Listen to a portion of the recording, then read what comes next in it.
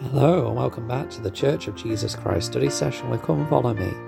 I'm your host Matthew Roberts and this is Series 3, Episode 96 of this daily study podcast.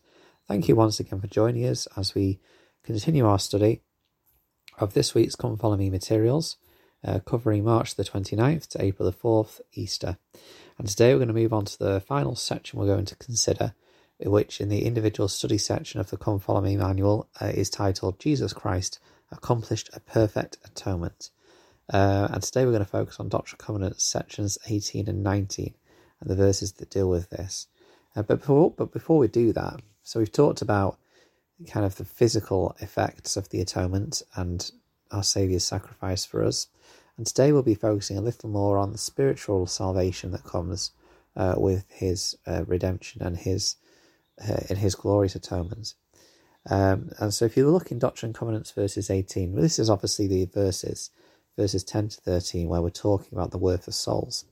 Now, it is interesting how, the atonement is something we should be studying for the whole of our lives. And if you haven't read this book yet, by Tad R. Callister, which is The Infinite and Intimate Atonement, then I strongly recommend it.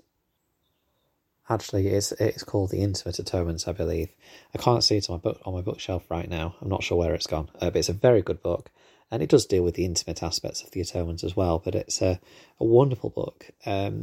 Quite large. It'll take you quite a while to get through it. It took me a while. But there's so many wonderful teachings and insights from scriptures in there, which really pull together many of the aspects about our Saviour's atonement.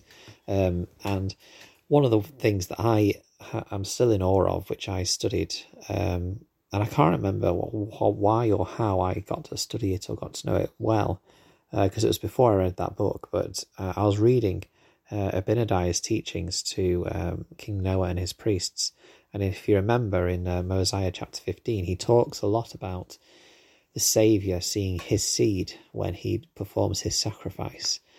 And who are his seed? All the holy prophets and all those that have listened to the words of the prophets, he says, paraphrasing what he says in Mosiah 15.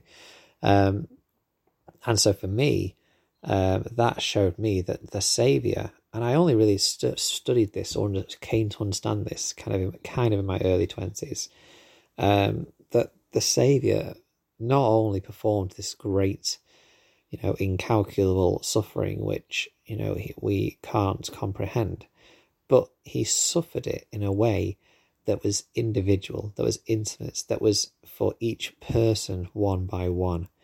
And now kind of thinking afterwards, about his ministry, looking at how he visited the Nephites and ministered one by one, and he did that during his mortal life, and we see it happen so often. When we look for the pattern of the one by one, we see it everywhere. And again, another book I strongly recommend is Elder Bednar's book about ministering one by one. He talks a lot about that. But when you think about how that's the Saviour's pattern, it makes sense that he would perform this great and marvellous sacrifice.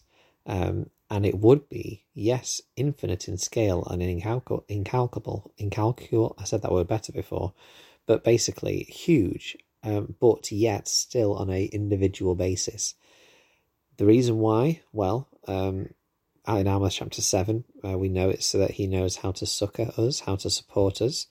But actually, in Doctrine and Covenants section 18, we see another aspect, which I think tells us why, again, he needed to do this and see the individual, know the individual as he was going through.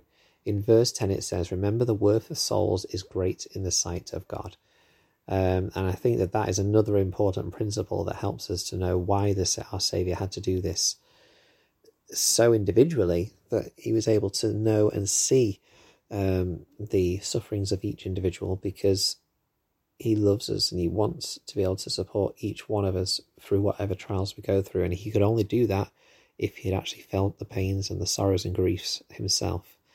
David O. McKay says this, quote, "We are truly living in an age of changing opinions, of swiftly shifting human relations. Man's wisdom seems baffled. In all our readjustments, plans and policies, we cannot do better than keep in mind the divine admonition that the worth of souls is great in the sight of God. The saved individual is the supreme end of the divine will. Jesus sought the welfare of the individual, and individuals grouped and labouring for the general welfare of the whole in conformity with the principles of the gospel, constituting the kingdom of God. Many of the choicest truths of the gospel were given in conversations with individuals. It was while Jesus taught with Nicodemus that he gave us the message relative to baptism and being born again. From the conversation with the woman of Samaria is disclosed the truth that they who worship God must worship in spirit and in truth. From that with Mary and Martha, we get the divine declaration, I am the resurrection and the life. He that believeth in me, though he were dead, yet shall he live. Jesus' regard for personality was supreme. When the Pharisees dragged into his presence the woman taken in adultery, Christ saw through the soul that had been stained with sin the personality that still contained the spark of hope, which he kindled into a light that warmed and guided a personality back to confidence and perhaps to righteousness. Close quote. I liked that quote because it really outlines to us just a few of the important moments in the scriptures where the individual is ministered to and great principles are taught. Now, of course, some may point to other times in the scriptures where Christ didn't speak to an individual one by one, and there are still great messages taught. The Beatitudes, the Sermon on the Mount, is one example of this. There was 5,000, the number went out of my head then for a moment, individuals, or at least 5,000 men that we know of at this mount, and perhaps even more people overall. But Jesus taught those principles and did that. But then the other argument to that is to say, well, yes, he taught those principles to many that were gathered, but then what did they do whilst they were there? He still ministered to them one by one. He fed them so that they were all filled miraculously with 2 loaves and 5 loaves and 2 fishes. Do you know, I'm sure I've got one of those numbers wrong, or mixed up at least. It certainly wasn't 5,000 loaves or 5,000 fishes. It was 5 and 2 of each, but I just went out of my head. But even in that setting where many were gathered, he individually filled and sustained them physically, one by one.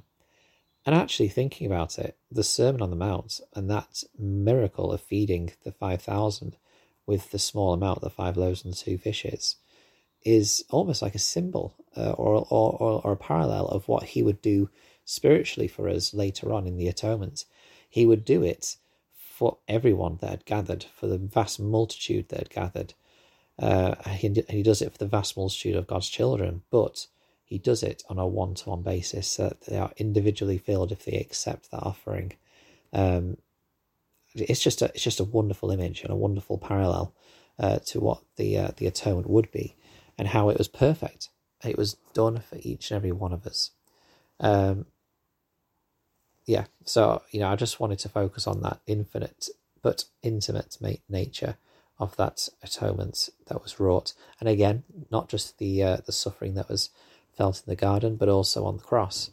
Those 2 events are as important.